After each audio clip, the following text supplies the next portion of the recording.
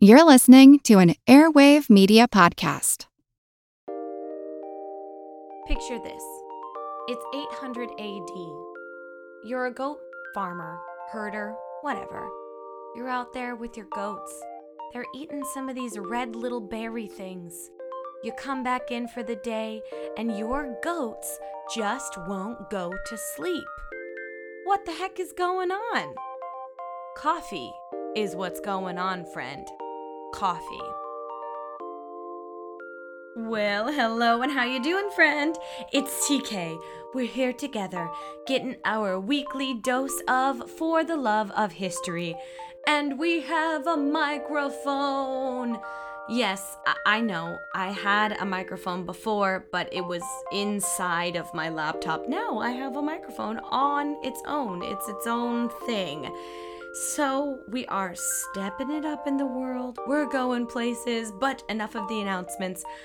Let's get to it. What are we talking about today? The thing that fuels the world. Joe, Java, Brew, Go Juice, Jitter Juice, Bean Juice, Brain Juice, High Octane, Liquid Energy, Rocket Fuel, and C8H10N402, or the caffeine molecule. But I just like to call it coffee. Yes, that's right. We're here for the history of coffee, so grab yourself a cup, or tea if you're gross. Just kidding. I also love tea. Grab whatever beverage you choose and get comfy and let's do this.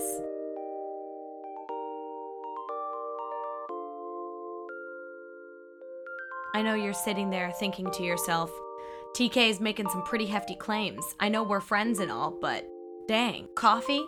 Little brown bean juice really fuels the whole world? Yes, it does. And I'm gonna tell you why. First, two things. Number one, coffee beans are not beans, they're seeds. And number two, coffee has had its caffeinated little hands in every major event in the world since 800 AD. I'm serious. It was a means for cultural exchange. It boosted colonization. It caused the Age of Enlightenment and fueled revolutions. It was involved in every American war since before America was America. It fueled industrial revolutions all over the world, established global finance and global trade. Also, it provides a platform to eliminate exploitation of coffee farmers. But I'm getting a bit ahead of myself. Let's start from the beginning. Where do these little seed beans come from? And how did they make their happy little way into my coffee cup every morning? Coffee beans originate from Ethiopia, specifically the Gala tribe. There's lots of tales about how coffee was discovered, but my favorite and the one that is most supported is the one that involves goats. In 800 AD, a goat farmer, I think it's a herder, right? It's a herder. A goat herder named Kaldi was out there in the fields of Ethiopia with his goats. They were munching away on this red berry thing. And Kaldi was like, yeah, it's fine. It's great. They're goats. They eat things. But they were coming back to the village, and then the goats were supposed to go to bed, but the goats didn't go to bed. Kaldi was very curious as to why his goats were misbehaving. So he went back to the spot and looked at these red berries. And he ate one himself, as one does. Just pop it in your mouth.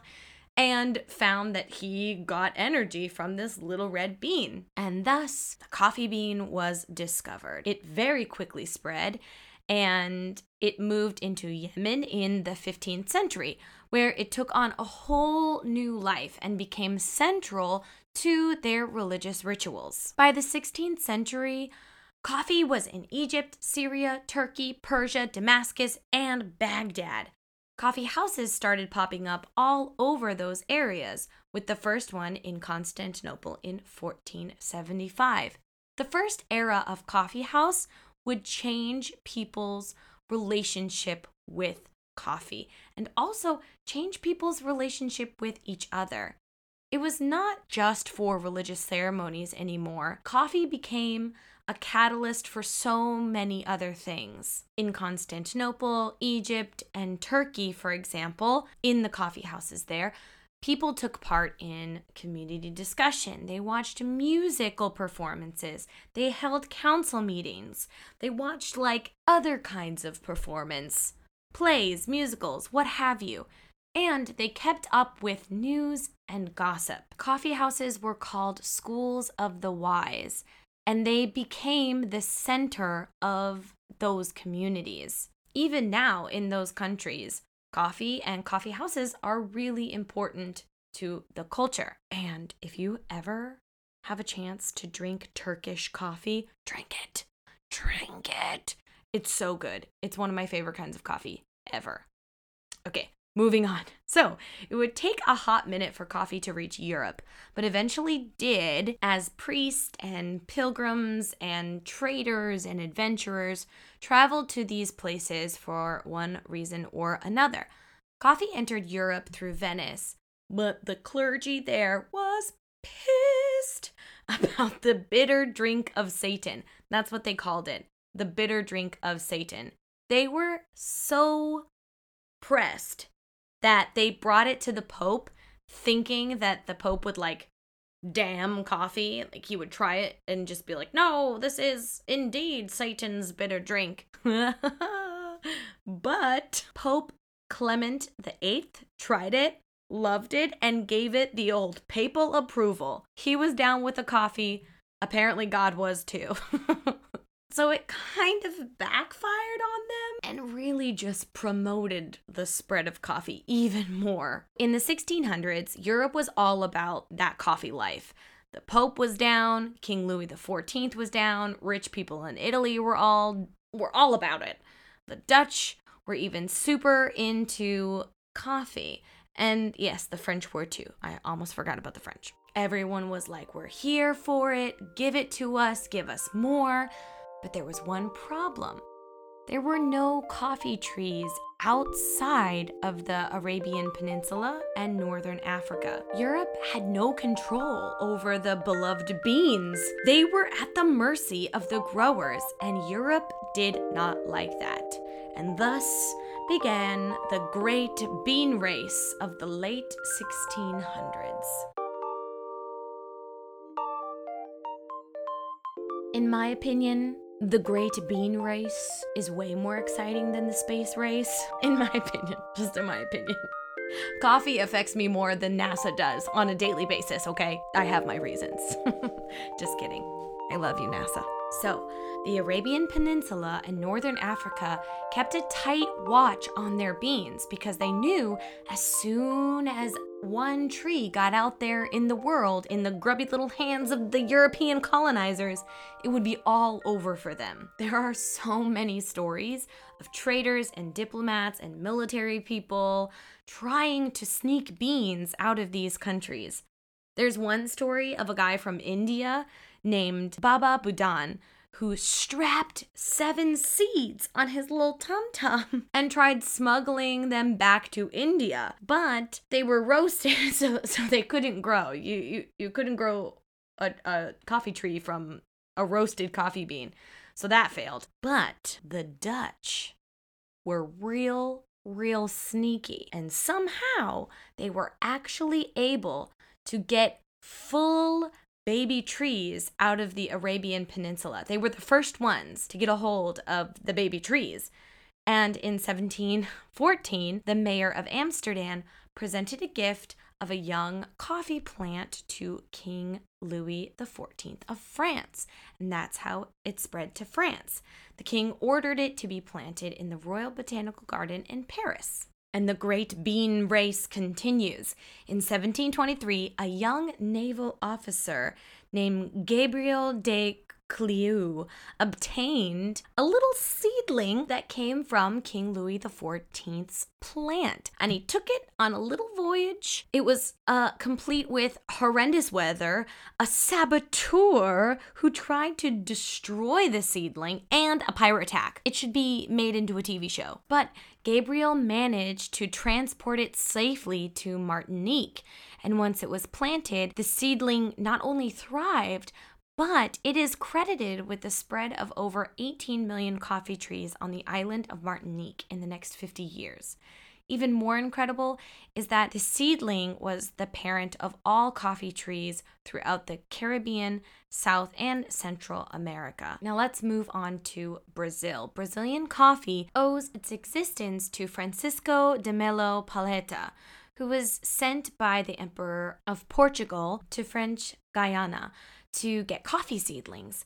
The French were not willing to share. They were not all about it. But the French governor's wife was just taken aback by how handsome Francisco was. And with a name like Francisco, girl, who can blame her? She gave him a large bouquet of flowers when he left, and buried inside the bouquet were coffee seeds to begin what is today a billion-dollar industry. So now coffee was in the hands of the colonizers, and where the colonizers go, slavery follows. And I promise you, we will dive into that subject more thoroughly at the end of the episode, so stay tuned. So now that the world had coffee, what did we humans do with it? Boy howdy, did we do a lot.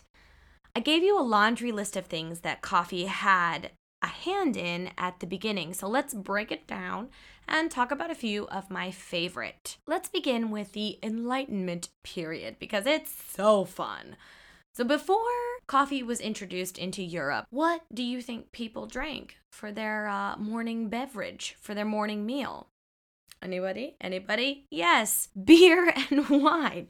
They drank beer and wine. Water was nasty and it was bad for you, and beer and wine were safe. So you had morning beer soup, you had a lunch wine, and you had a dinner whiskey or a brandy or what have you. People were just drunk all the time, like 24/7, drunk before the Enlightenment period because water was just dangerous. You couldn't drink it. So coffee came in and sobered people up. And when it sobered people up, it sparked all sorts of new ideas, and coffee provided a location for people to exchange these ideas in the coffee houses. Lots of things began in these coffee houses. For example, revolutions.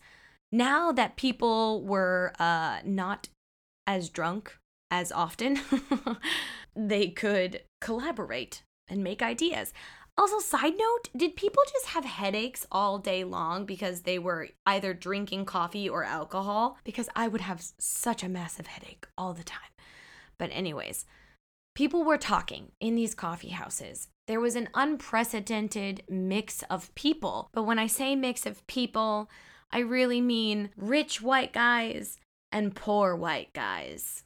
It's just, that was the time. Occasionally, women were allowed into these coffee houses, and it became more normal for the white women to come into the coffee houses. So that's the kind of mixing that we're talking about. But nonetheless, people got to talking, and there was a lot of talk of revolution and not being happy with the way things were being run.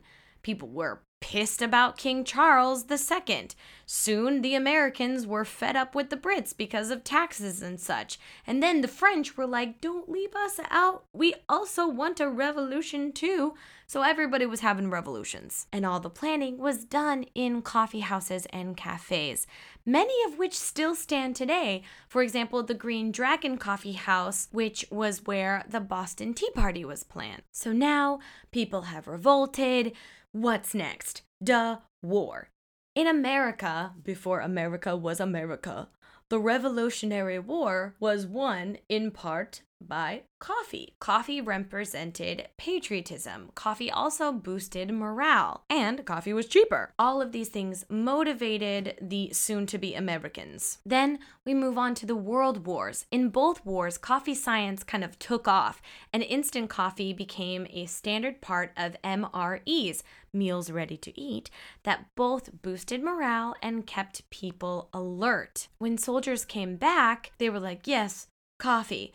And then their families were like, yes, coffee. Let's have more coffee. So after World War II, thousands of coffee shops and then eventually the American diner popped up. And by the Vietnam War, coffee was such a staple of the American military and culture that soldiers reportedly burned C4 explosives in order to make it in the jungle. I love coffee, but I don't know if I could drink Jungle Helmet C4 coffee. I mean, but desperate times call for desperate measures. But the list continues, my friend. Let's move on to industrial revolutions. How were those overworked, underpaid immigrants supposed to stay awake for 7,000 hours while operating heavy machines that could kill them? Duh, coffee. And those tiny little child laborers needed to stay awake. No afternoon nap for those babies. What did they do? They drank coffee. And while we're at it, let's just talk about global finance real quick. Remember those coffee houses and cafes? Many global financial leaders and banks were founded in coffee shops. The insurance company Lloyd's of London, for instance, came from the Lloyd's coffee shop in the 18th century, where soldiers and merchants would meet to discuss their affairs. Without coffee, Wall Street wouldn't exist. Both the New York Stock Exchange and the Bank of New York began in coffee houses on Wall Street.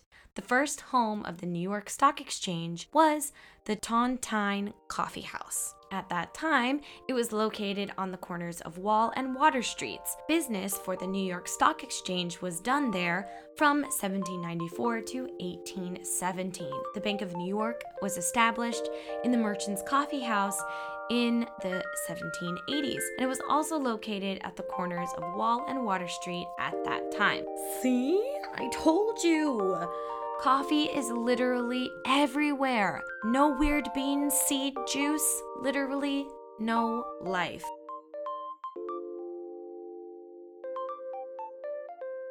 But unfortunately, the story of coffee is not all fun and hyped up goats and secret tummy seed smuggling. It's also filled with stories of great and terrible violence, slavery, exploitation, and just some downright bullshit. I cannot in good conscience candy coat the history of coffee, so we're going to talk about it. We're going to talk about the relationship between coffee and enslaved labor. Coffee was first introduced to Europe on the island of Malta. It was introduced there through the enslavement and trading of human lives. Those traders, air quotes, that we talked about earlier, yeah, they were enslavers. They traded in humans and just so happened to bring coffee beans with them. Turkish Muslims who had been enslaved previously were imprisoned by the Knights of St. John in 1565 during the siege of Malta, and those same knights forced the Turkish Muslims to make their traditional beverage for them. By 1820, there were an estimated 2 million enslaved people in Portuguese-controlled Brazil, whose average life expectancy once arriving was 7 years. 7 fucking years. I have no words for that. European colonizers would also come to introduce the plant to their colonies in Asia and South America. Portugal brought coffee to Brazil, France brought coffee to Vietnam, and Spain to Colombia. Unspeakable violence was done to these enslaved individuals that eventually made Brazil to be the world's biggest coffee producer by the 1900s. In the early years of coffee production, and even now, the exploitation of coffee farmers is real, and it's real fucking terrible. I have left some resources for you guys to learn about that a little bit more if you feel so inclined. You know, it's going to be in the show notes. But fear not, my friend, I would never ever leave you without hope for change and a positive final thought. Worldwide, the cultivation and production of coffee supports more than 120 million workers and their families, and that is great, especially in those very rural, very mountainous areas where coffee loves to grow. But here's the thing, a lot of major companies, such as Folgers and Nescafe and Maxwell House, I don't have any sponsors, so I'm gonna throw these guys under the bus. They have some pretty friggin' shady coffee purchasing practices. But there are things you can do to help support those farmers. Number one, don't buy from Folgers, Maxwell, and Nescafe.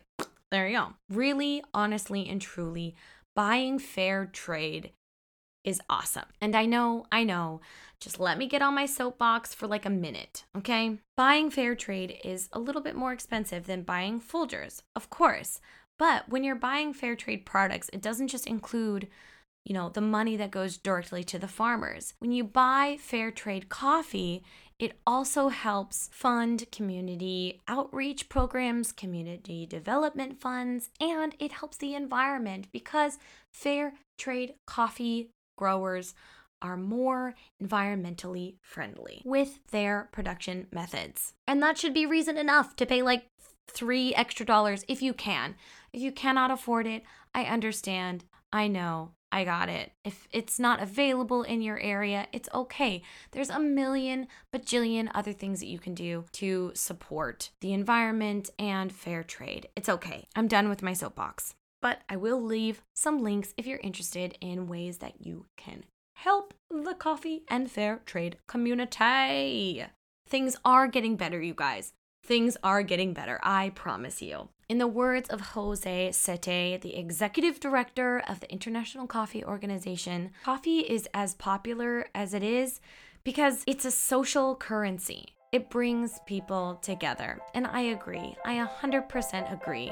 And it's just amazing that all this history came from a goat getting a little hyped up on coffee beans.